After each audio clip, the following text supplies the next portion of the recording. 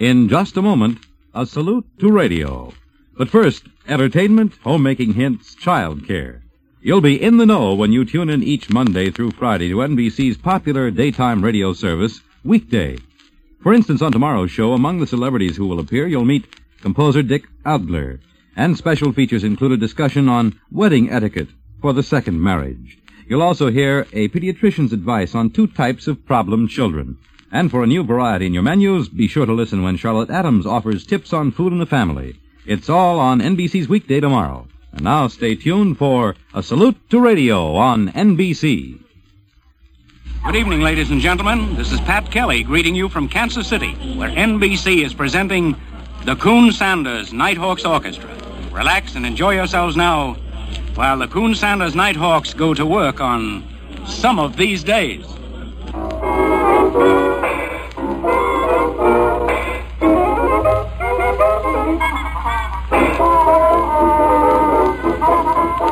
Oh, if it could only talk, that radio you're listening to. I mean, if it could only tell us some of the things it's broadcast during the past 30 years. If any one person had all this information, the entertainment, the lessons learned, what he could do with it. The good things. Good morning, my dear children. And the bad things. Information and misinformation. The debt of the United States has gone up $10 billion more. Drama and melodrama.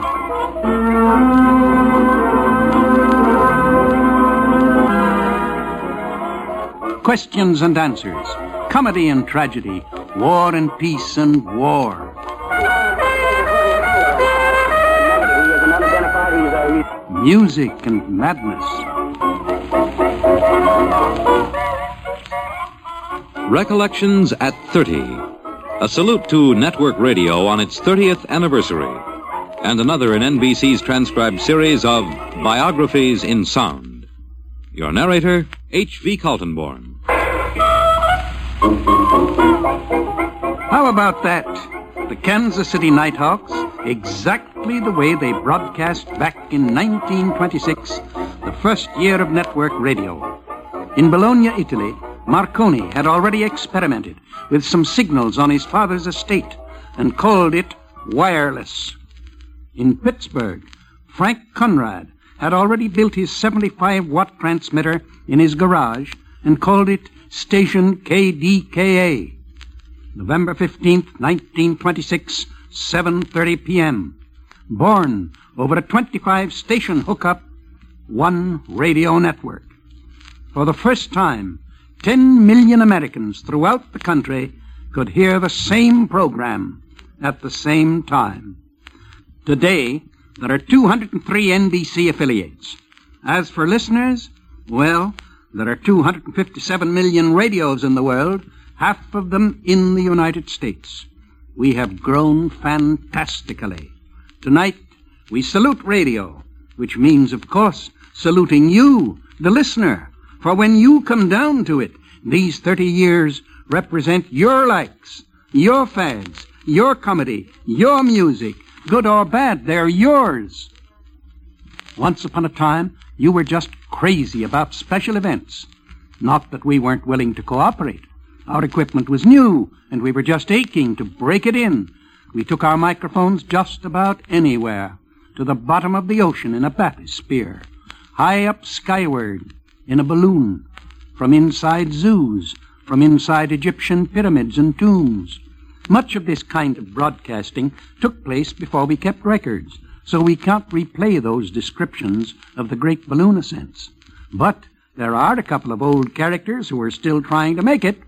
Baloo Baloo with Artie Skerberhorn speaking here from the town park in Belfast, Maine, where the annual balloon ascension is about to take place. The balloon over there is being inflated right at the present moment, and I think Artie Skerberhorn is in a better position to see just how far it has gone to this point. Will you come in, Artie? Horn here, and it's just about ready now to go into the air. Baloo here, excuse me, Artie, but I think it was 500 pounds because anybody knows that they couldn't get the balloon off the ground. without sufficient pressure. Well, back here, don't mean to interrupt you again, Wally, but I am of the opinion that it's less than that. However, maybe you have figures a little later than mine. Well taken. Baloo, and I can see from here that I think they're about to wave the flag, which means they have inflated it to the extremity they had planned. The fellow is looking at the basket. Oh, isn't that too bad? What do you see from there, Artie? Anything? It just disintegrated completely. Nobody's hurt or anything, but it's just ruined. They have a spare, I'm told, and they will get to work on that right away and start inflating the second one. The townsfolk are now walking slowly toward their home. In the early days of programming, they'd return to the special event throughout the day. Bob and Ray, we'll be back. Contests were also the craze. Swiss yodeling, singing mouse, speaking parrot. And if you tuned in on a sunny May afternoon in 1939, you heard this. Ladies and gentlemen, this is the feature attraction, the first national crocheting speed contest ever held. Presenting your stitch-by-stitch reporters, Chain Stitch Bill Stern. And Double Crochet Clem McCarthy. Okay, Harry Bell will introduce us, so here we go. And now I can see a lady over there who just led with a left drop stitch, and now she's crossing over 2 hard pearls to the jaw. And somebody's got to go down. Why, I've never seen such excitement here among so many ladies in my life, on all sides. No, you say, Bill, this is not boxing? No, this isn't boxing, Clem. Crocheting, you know, needle. Oh, I see. Oh, yes, those sounds of quiet a while ago. We're on the 12th green now, and we're just about to purl. Very silent, people. Ixnay, not golf. Crocheting. Oh, well, I'll find out what this is all about before I get through. Well, ladies and gentlemen, that was Hemstitch McCarthy just giving you a blow-by-blow description of this crocheting contest, the first of its kind held over the networks of the National Broadcasting Company. I think first I ought to explain just about what crocheting is. Crocheting is a double-stitch, single thread over the under needle by a skip space needles thrust diagonally through the picot half-double block used to increase the equitu se fui, which is Latin for the overhand crawl, used by some in preference to the cumbersome old-fashioned methods of jerking the chain to the increased loops formed by the inverse threads of the triple space often seen in North Dakota. In case you were wondering, that was authentic. Not that we ever claimed Skermerhorn and Baloo were. At any rate, we just can't leave them up there. And this is Artie Skermerhorn standing here at Belfast, Maine, where the Belfast balloon, the second one, is about to be released into the air. Wally... Everything okay, Eddie, over there? Wally Baloo, as an interesting sidelight, is going inside the balloon. They've now... Artie, would you make a distinct definition between Baloo and balloon? A lot of people have been calling me Wally Balloon. And I wanted to know who's doing this. All right, Wally. It's Wally Baloo who is going in the balloon and will describe the sensations of going up in a balloon I here. guess I'm ready. If you want to just, I'll talk to you by the two-way as soon as they let it go. He's now stepping off and getting inside the balloon. When you get inside, Wally, you just talk to us via the two-way communication. They have removed the ballast here now, and the balloon... Hello? Hello? Artie? Yes, Wally? Baloo here on this end of the wire. Hello? Hello? Yes, go ahead, Wally. I'm all set. Anytime you want to release... Whoa, whoa! They're releasing it now, and it's going up into the air. It's about 20, 25, 30... Hello? From the balloon, and I can see the Earth dropping away down below. It's going to be a beautiful afternoon for a balloon ascension. Or a balloon ascension. Baloo. W.W. Baloo. Artie Skermerhorn? Hello, Artie. Hello? I can't hear you at all, W.W. But I can tell you this, if you can hear me, that you're just a speck in the sky now. Hello, in the balloon, and I can hear you well. I'm up probably 500-600 feet now, and I'm floating out over Penobscot Bay, and it's a beautiful sight. It's wonderful to be up here all alone. I can see down there the Earth, the green hills to the westward. That's about all I can see. Seems to be more water. Hey, Artie.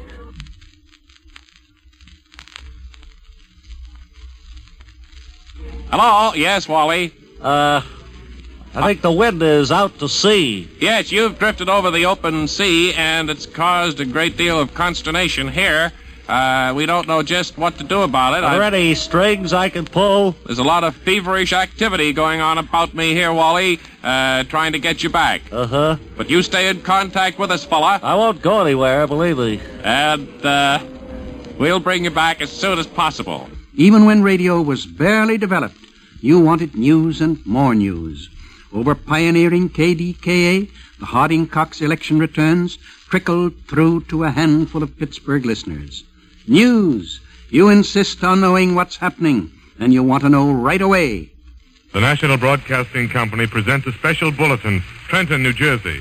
Bruno Richard Hauptmann was electrocuted at 8:47 tonight for the murder of the Lindbergh baby. We interrupt our regular program to bring you a special broadcast. We take you now to Montevideo, Uruguay. We have just seen the Grass B explode 5 miles from the coast. The ship has been scuttled.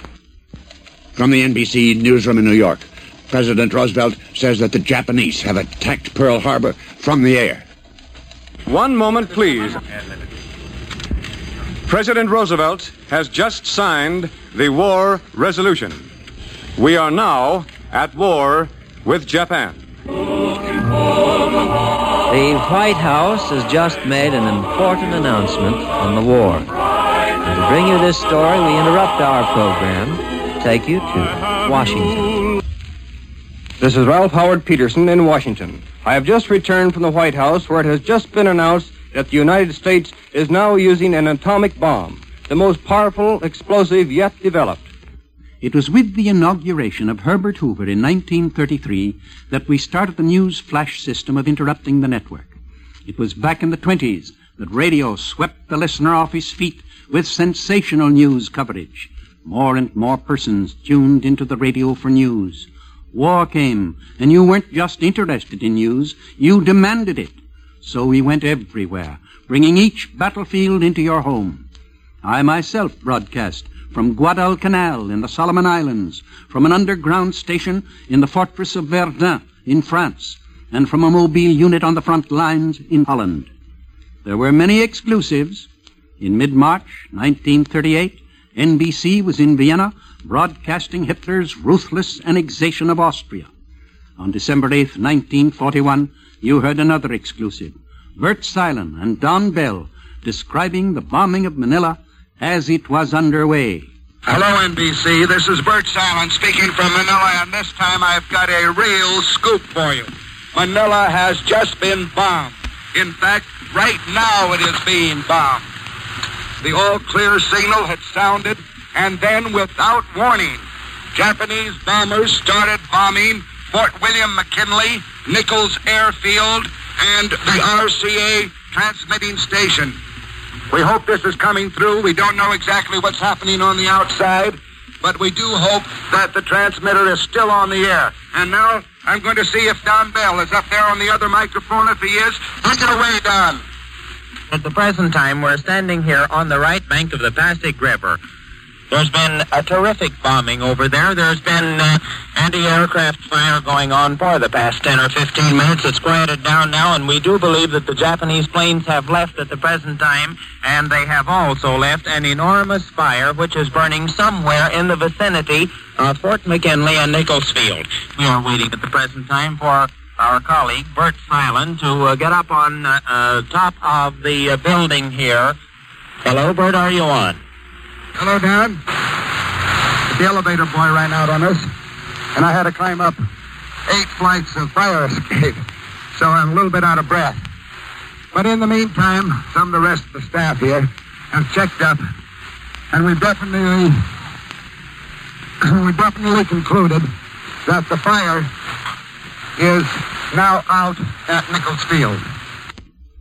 That was the last we heard of Silen and Bell until 1945, when the Japanese released them from prison and Bert got back on the air with the words, as I was saying when I was so rudely interrupted, war changed radio by forcing it to become more flexible. Peace came as suddenly as war, but soon there was another war, and the tape recorders went back into combat. At the end of what President Truman once called the Korean police action, we summed up. Listen. Listen again. 210 again, and he's 12 o'clock your position at about 4 miles. He isn't unidentified. He's a bogey yet, but you know what I think.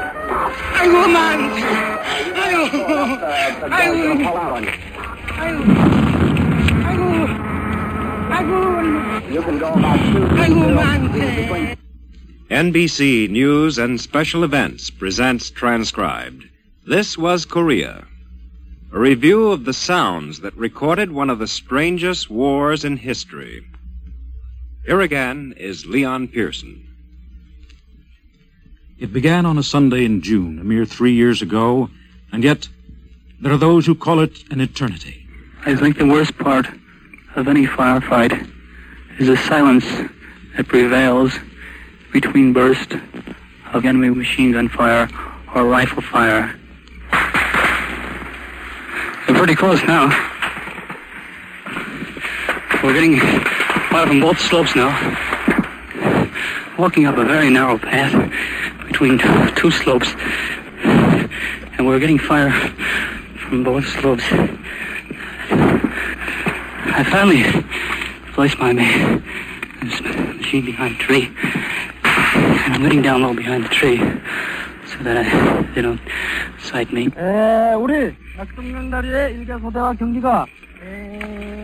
That's a Korean company commando giving orders to his platoon to move out, which will probably be an attack on the forward slope. That is the slope that's to my immediate front. It's up about 100 to 150 yards.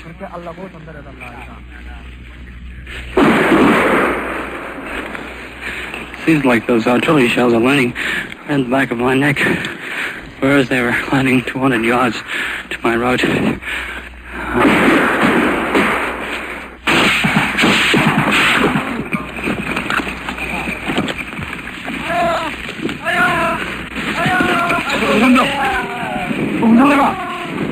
Political broadcasts date back to the 20s.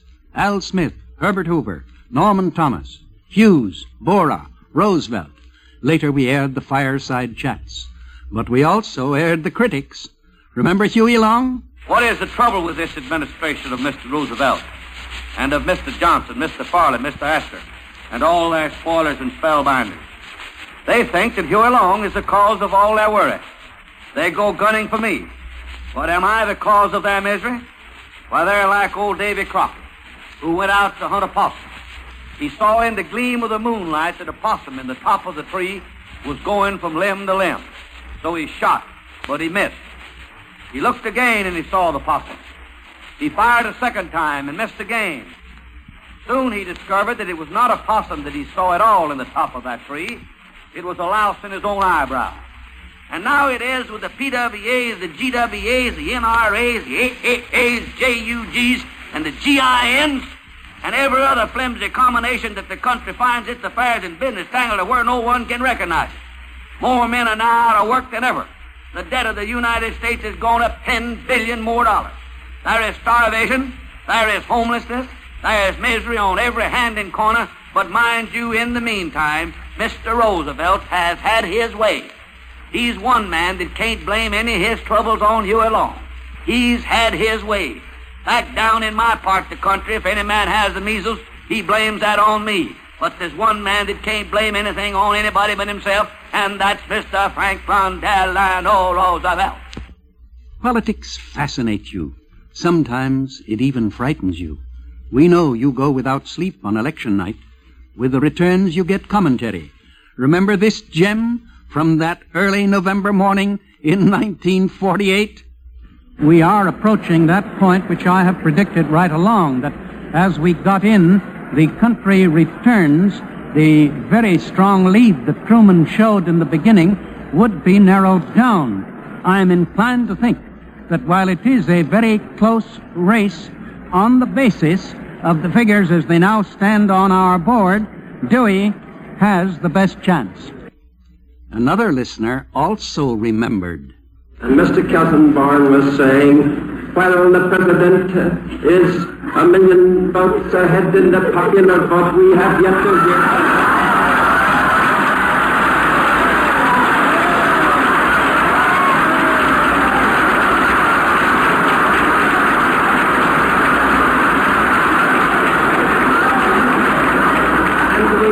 Very sure that when the country vote comes in, Mr. Truman will be defeated by an overwhelming majority.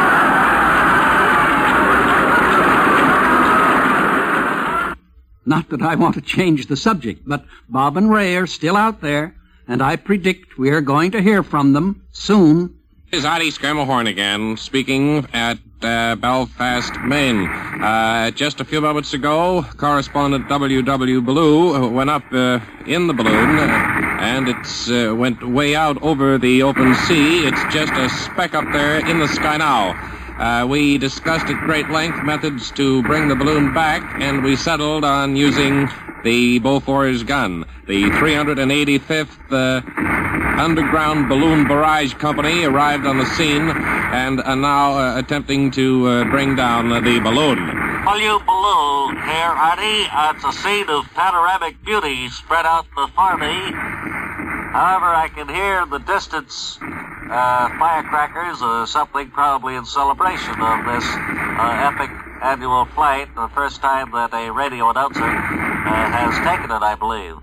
Is everything all right with you, Wally? Yes, I can see the firecrackers every few seconds down there.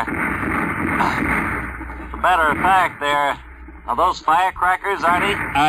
No, actually, Wally, they're reports from a Bofors gun. That's puffs of flak. What are they aiming at? Some target out to sea? No, Wally, they're not. Some abandoned ship or something? No, Wally. Well, you just stay with it, Wally. We'll be back in a little while. How many times have you tuned in your radio just for music? To fill us in, Ben Grauer. Yes, HB, from the simple strains of a studio pianist filling in during those embarrassing lapses in early programming to full-scale operas. In the beginning, there were the A&P Gypsies and the Clico Club Eskimos and the Ipana Troubadours.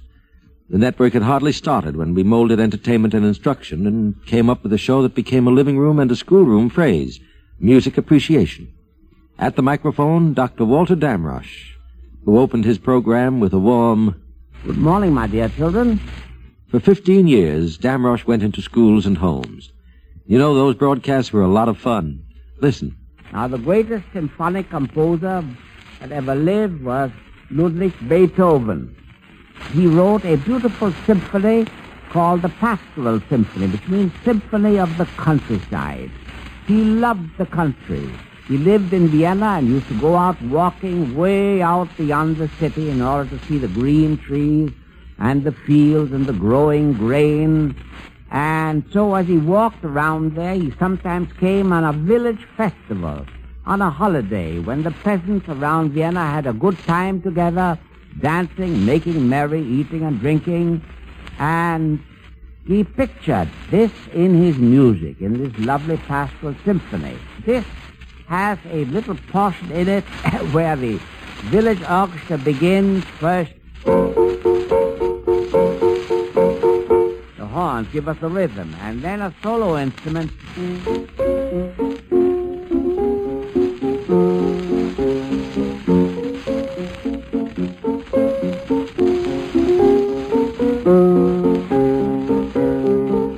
And then the horn takes it up.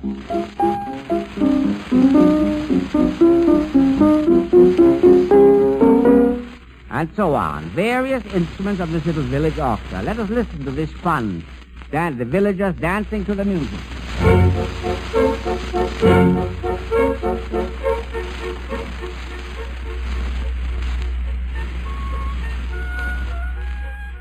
The Pastoral, Dr. Damrosch and his studio orchestra. And this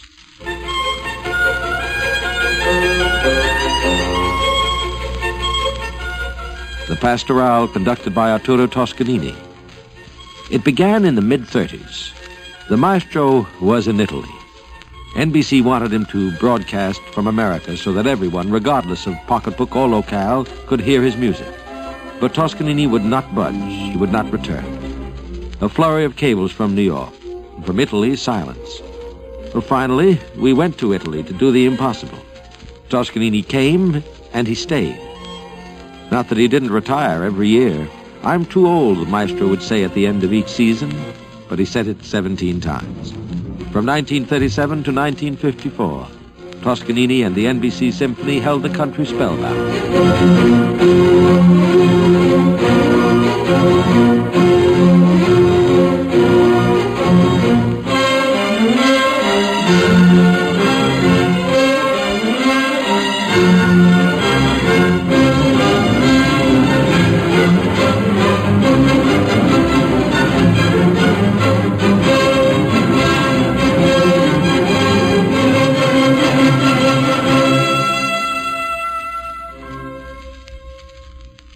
There were symphonies, and there were operas.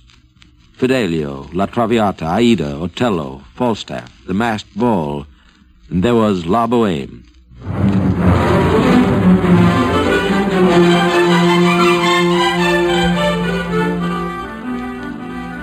Toscanini, who received the score from Puccini's very hands to conduct the world premiere of La Boheme. 50 years later, Toscanini conducting La Boheme again, this time over the American radio. It was my privilege to be the musical commentator for 10 years on the Toscanini broadcasts. The last was 2 years ago. Here's how I reported that event later. As the familiar muted French horn theme swelled up, Maestro seemed sunk in a reverie. For a moment he looked up, smiling as though he heard a familiar voice.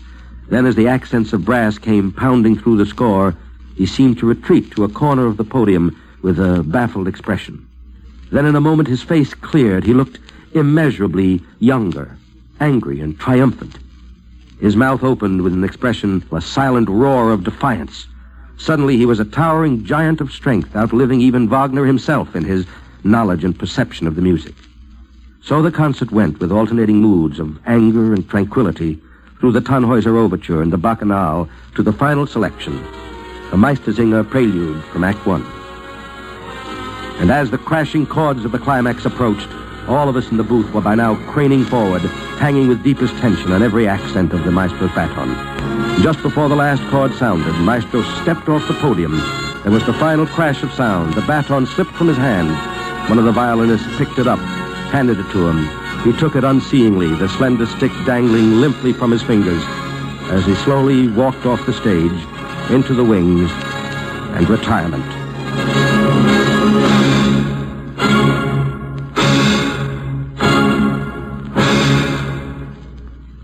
There was a time when the pause for station identification was anything but short.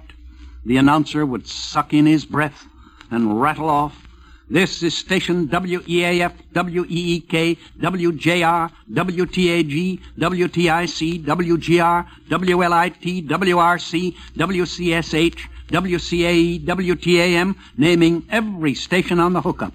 That was in 1926. A few months and several breathless announcers later, we bought the electrical chimes. They cost only $48.50 at the time, but think of all the trouble they save as we now take a short pause for station identification.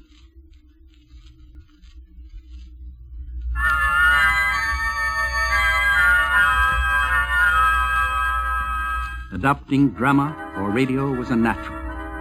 John Barrymore was on the air in 1922, and in the years to come, Brother Lionel and Sister Ethel were to have regular shows. Theater names became a fixture, and in 1938, we took a giant step. Real-life drama, spoken by an ex-corporal named Hitler, were already underway in Munich and the Sudetenland. America, aware that there would be repeat performances, was jolted sober. Dramatists buckled down to business and started writing experimental plays for radio. First to be signed up, Arch Oboler, his first play. On the winds of the night, we bring you a story whispered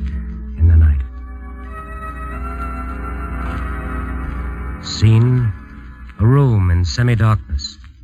At a table sits a man, tall, gaunt, his heavy face lit occasionally by a random beam of light reflecting off the polished barrel of a revolver. This is Paul Martin. As the revolver twists in his nervous fingers, the thoughts in his mind twist and turn, twist and turn, twist. Gun in my hand. Gun in my hand. In all my life, I've never had a gun in my hand. Smooth gun, hard gun, cold in my hand. Bullet won't be cold. Warm bullet, hot bullet, burning hot, hot as the blood. No, can't think of that. Split the muzzle of the gun. Hole as black as where I'm going. One-way entrance to eternal blackness. Turn the muzzle up and press the trigger. Trigger cold against my finger. Cold as death, but life is colder. Press the trigger and stop it. Press the trigger. No, I can't. Got to wait. Here's my chance to think. Think it all out clearly for the first time in my life. How it started. Why it's ending this way. Think it all out clearly from the very start. Then press the trigger. School today, Paul. There's a start. First day of school. How old was I? 9 or 10. She kept me home away from others. I didn't know why until that day she said... School today, Paul. I said... All right, Mother. She took me to school into a room full of more children than I'd ever seen. I was so happy. I wondered why her face was white and set. She said... Miss Edwards, this is my son. I want him in your class. Please, be kind to him. Before the teacher could answer, Mother hurried out of the room and left me there. Teacher's eyes were on me. Small eyes. Worried eyes. Thin mouth, open, turned to the faces lifting below her. Your attention, children. I want you to meet a new classmate. His name is Paul Martin. For a moment, not a sound. Row on row of children looking up at me, staring up at me, gaping up at me. And then... one of them started laughing. Another laughing. Another and another. Laughing. I stood there, a little boy, looking down at their twisting mouths, my ears filled with the sound of them, making fun of me, I knew, but why? Why?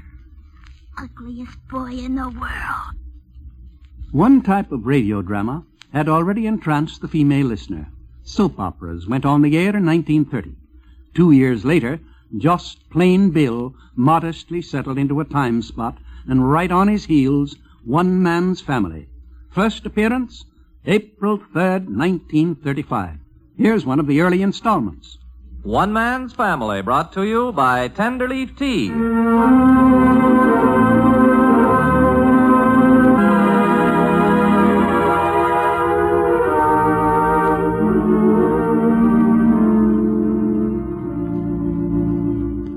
One Man's Family is dedicated to the mothers and fathers of the younger generation and their bewildering offspring. Tonight we present Chapter 8, Book 29, entitled Complications in Domestic Relations. And this is how it is with the Barbers. Laura Parker, the thorn in Teddy's side, has been removed. The curly little redhead has been returned to her father when Paul learned that she had run away from home, not because of financial straits, but because she decided she wanted to live her own life. With Laura out of the way, Teddy feels happily secure again, although she still possesses her head of red hair, which she obtained at the beauty parlor during her orgy of trying to be beautiful. Father Barber and Clifford are grooming the skipper, alias J.D., for the coming Better Babies Bureau baby contest. And Claudia is showing signs of heading for some kind of deep water. What it is and how it's going to affect her relationship with Nicky, the family can only speculate. This early afternoon, with Jack not yet home from college, Mother Barbara and Betty sit up in the former's sewing room, sewing and chatting, enjoying themselves thoroughly. Yes, Jack always was an aggressive youngster, even when he was little. Uh-huh, but he doesn't mean it. Chapter 8, Book 29. One Man's Family still together today, 21 years later. Suppose this smooth program, just once, were not too well rehearsed. Suppose just once the members of One Man's Family did not get along too well together. Here's Bob and Ray.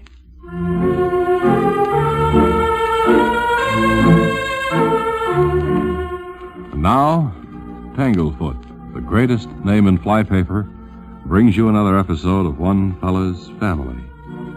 Today's episode, entitled Paint Up, Clean Up, is taken from Book 22 chapter XXIV, pages 15, 16, 17, and 2 sentences from the middle of page 18. It's shortly after 9 in the morning as we look in on the Butcher family. We find Father Butcher standing. Fairly, have you seen my purple plate? And Mother Butcher standing just inside the door, and she answers, What? And then Father Butcher. I said, Fairly, have you seen Will my you be purple... quiet, announcer, and let us do it now, please? Yes. Oh, I'm sorry. I'm just trying to be helpful. Yes.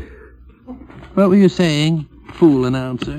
Then he said, then she says, and then he says. It's perfectly obvious. We know what we're saying, thank you. We were here for more rehearsals than you were. Trying to Well, I add didn't more have to words be here to your... for all rehearsals, you know. Well, you should see I the mean, end I of just the do the sentence commercials and I stop. introduce the show. Yeah. And I don't think that it's in the contract that I have to take any guff from either one of you two. Fairly. Well, let us do the program, and then we'll talk about it later. Yeah, now. What were you saying now, Father? I've lost my place here now. Fool I think announcer. you said something first. Well, you were looking for paint. Fairly, have you seen my purple paint? Purple I paint. said, Now, and what then do you you said want? What would I want with purple paint? That's where we were. What do you want with purple paint? Huh? He wants to paint the garage with it. She knows what I want to do, and it's in her Will you next be quiet? line. Well, now, this isn't right. We've I'm never not- had this before. Never in all the years Young I've been man, announcer, come over here. I have been a character actor for 38 years now. You've been a character, period, pal. And I know when I hear a cue that's when I'm supposed to start acting. You even forgot what you wanted the purple paint for. It's written right on the script. I just know yelled what out, it you want to was. paint the garage. No, it was to paint the rosebush fence. Well, you're not going to paint the rosebush fence purple, are Why you? not? Why It's not? a beautiful What's the matter with color that? for outdoors. Why don't you mind your own business, announcer? This is our problem, None not of your yours. business what color we paint the rosebush fence.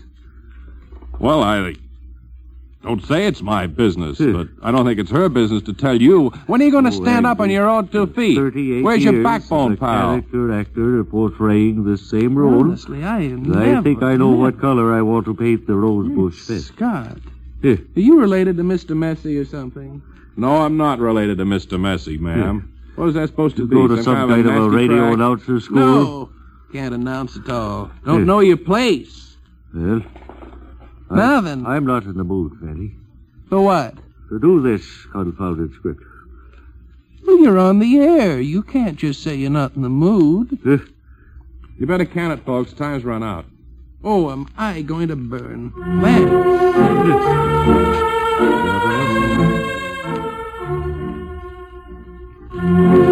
Part of the sign-off wasn't on the air. Now the engineer is trying to mess it up. Well, if you'd all mind Why your don't own you all business, show up for I- rehearsal for the land's sake? You've been listening to One Fella's Family, brought to you by Tanglefoot. Him as a commercial announcer. Will you get off microphone, please, sir? Mumble all you want in the far corner. Brought to you by Tanglefoot, the greatest name in fly paper. Today's episode, entitled Paint Up, Clean Up, was taken from Book 22, Chapter XXIV, pages 15, 16, 17, and the middle of page 18. My wife hears about this. One Fella's Family is written and produced by T. Wilson Messi. This is a messy production, isn't it? This is a Messi production. The first quiz and audience participation shows. They're hard to track down. I put a current events quiz on for high school students on station WNYC in the middle 20s. As early as 1927, Hollywood listeners gathered around the radio and competed with one another in who could first cry out the answers to the announcer's questions. Stakes in these question games have gone up and up and up. This is Horace Heights, bearing the glad tidings that we have $1,000 in our pot of gold. Now, here's the way we want to give away the $1,000 in tonight's pot of gold. Pot of Gold, the first big giveaway. There follow the quiz kids, take it or leave it, truth or consequences. Discussion shows, such as the Chicago Roundtable and Town Meeting of the Air, were already on. Audience participation shows were also part of our programming. Quiz shows were very popular. Before we knew it, one program took the best ingredients of all these shows. Information, please. Wake up, America. Time to stump the experts. Trot out your toughest questions and send them to us with the right answers. 4 experts every Tuesday night will answer them correctly or pay you $5 for every question that stumps them. And each question accepted gets you $2.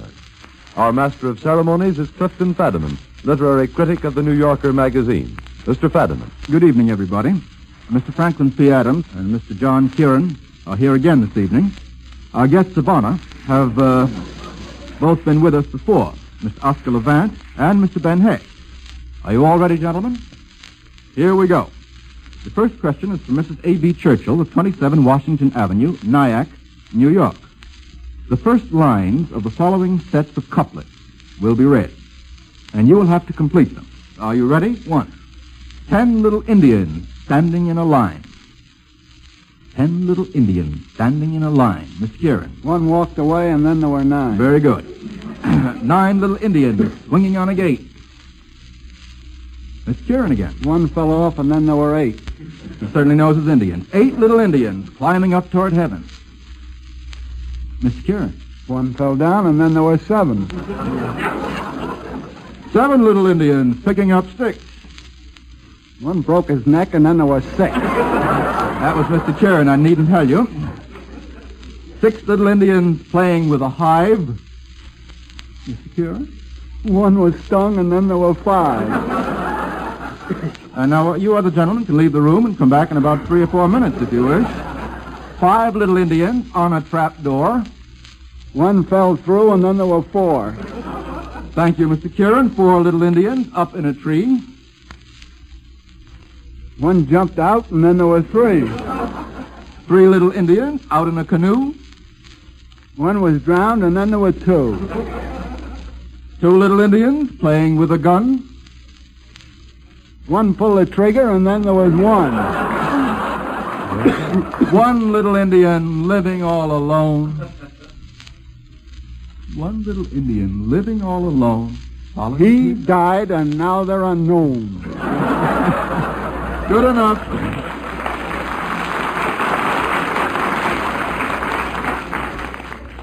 We didn't have much money in 1932, but we laughed anyway.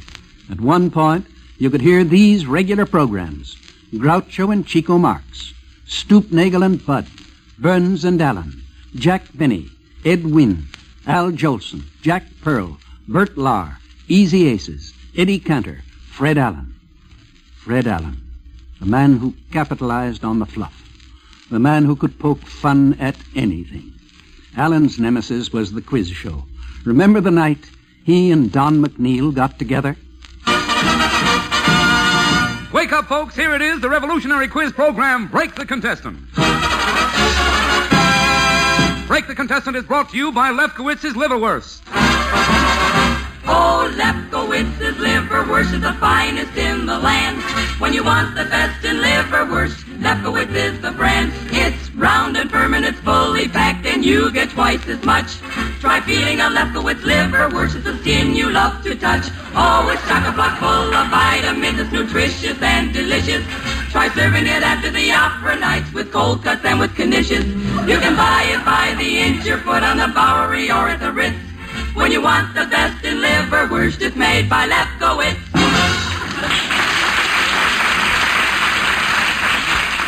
Folks, do you suffer from liverwurst hangover?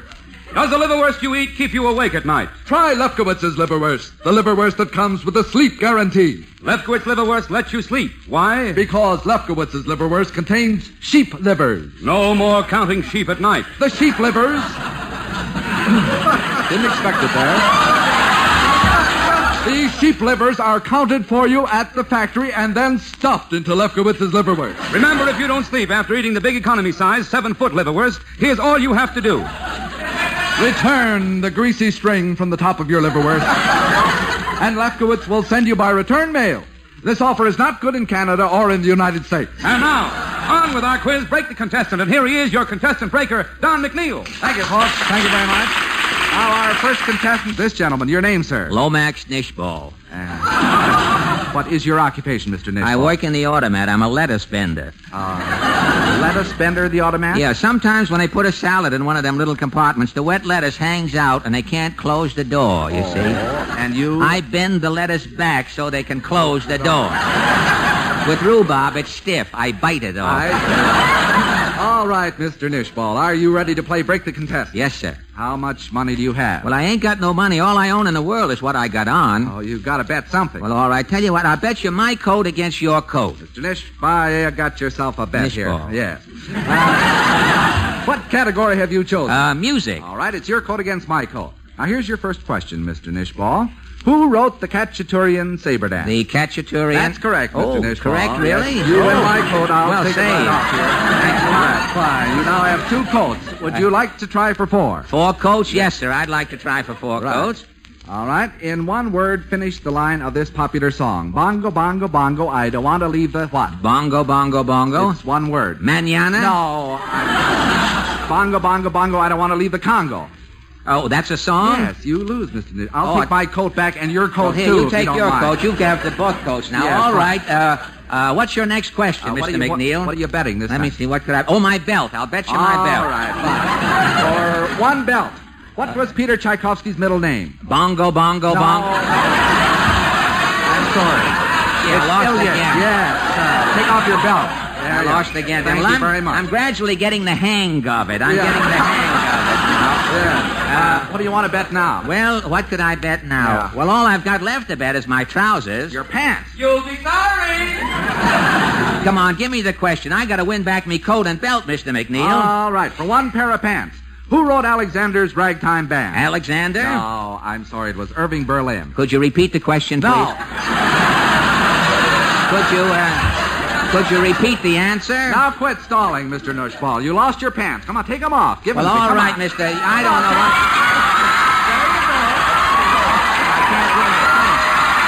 I can't.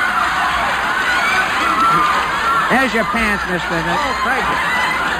My goodness. Oh, Mr. Nushball. I thought this might happen. Yes, you...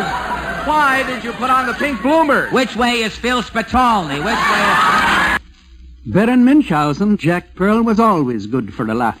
Well, Baron, I'm delighted to see you. Well, Charlie, of all the people in the whole world. I haven't seen you in a long time. Where you been? I just come back from the other side. Oh, you did, huh? Yeah, I just come back. How'd you get over here? I came over on a ship. How was the food aboard the ship, Baron? Food was just so-so. Oh, just so-so. You know something, Charlie? With every meal I had to eat soup. With every meal you had to eat I soup? had to eat soup. Was it compulsory? You see, I was... Hello? I say, was it compulsory? No. Tomatoes. Oh, tomatoes. No, they didn't have compulsory. Oh, say, by the way, just a moment. Did you know that Jimmy Durante has been looking all over this theater for you with a gun? What do you mean? He's looking for me with a revolver? With what? I say he's looking for me with a revolver? With a revolver, yes. Why he's looking for me? Why? Well, he said that you called him a dirty name. I called him a dirty name? He said that you swore at him. Oh, what a liar! Wait. Now, don't get excited. You'll get high blood pressure. No, not me. I'm anemic. Oh, no. Listen, Charlie, I give you my solemn word. I never called him a dirty name, and I never swore at him. Well, then how did it happen? Here's how that comes out, just like it was. All right. What day is this today? Today? Yeah. Today is Sunday. Sunday. That was 4 days back. That was Wednesday. You see, I'm going out with my... Wait a minute. What day did you say? Wednesday. No. I was going... You mean Wednesday? Yeah, in the center of the week, like, you know. Wednesday, named after the god Woden. No. Wednesdays is named after Tuesday. Oh, Charlie, you see, Wednesdays I was going in the country with my car. I see. Well, as I'm driving... Wait a minute. Tell me, what time of the day was this? Oh, this was maybe 9 o'clock. 9 o'clock? 9 o'clock. 9 o'clock a.m. or p.m.? So I'm going... What was that? What? I say, was it 9 o'clock a.m. or p.m.? So I'm going out with my car. Why don't you answer my question?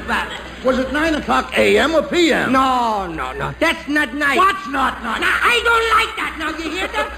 Now, what are you talking about? Now, I know what that is. Now, don't say that. You do. So I'm going out. All right. Wait a minute. Now, I don't like You know what it is? Yeah. Well, what is it? About the farmer's daughter. No. I don't like Just a minute now. Will you calm yourself? Look. Yeah. I'll make this a little more clear to you. Yeah? Was it 9 o'clock before noon or afternoon? Yeah. That's good. That's good. So we going out. As we going. Look, will you please tell me the time of the day you were driving in the country? 9 o'clock. 9 o'clock a.m. or p.m.? No, A.Z. that was. A.Z.? A.Z. What do you mean, A.Z.? After supper. In 1926, the network started off the broadcasting day with setting up exercises. Today, the exercise is more intellectual. You see, the theme hasn't changed, and the goals of network radio are still 3. Entertain, instruct, inform. The radio itself can't talk. It's up to us, listener and broadcaster, to make the demands, fulfill the demands. For the past 55 minutes, we've saluted radio and you. Don't feel badly if we've left out your favorite comedian or voice. Remember, it's been 30 years. A lot has happened.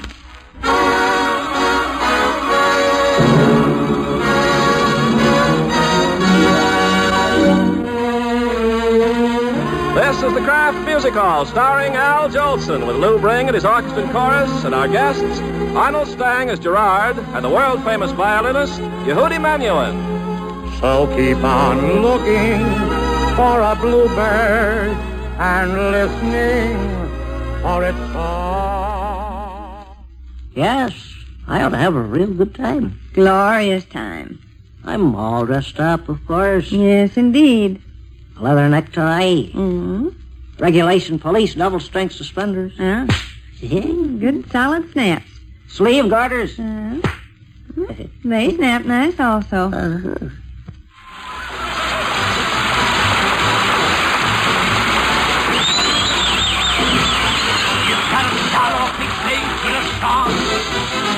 Now even when things go wrong, now you feel better, you even look better.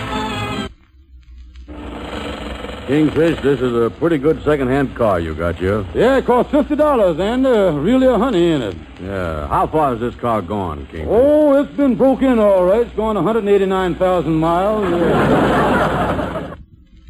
Greetings, ladies and gentlemen. This is yours very truly, Little Jack Little. Mr. Fields, Charlie wants to say something to you. Yes. Oh. Hello, Mr. Fields. Hello, blood poison. That's me, Groucho Marx.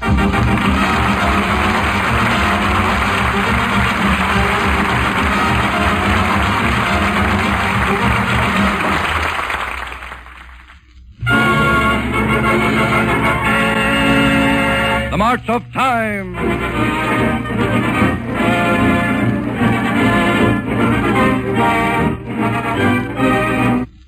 Oh, I know where my baton is. It's right here in the hall. Oh, no, McGee, please, not on Sunday. Don't do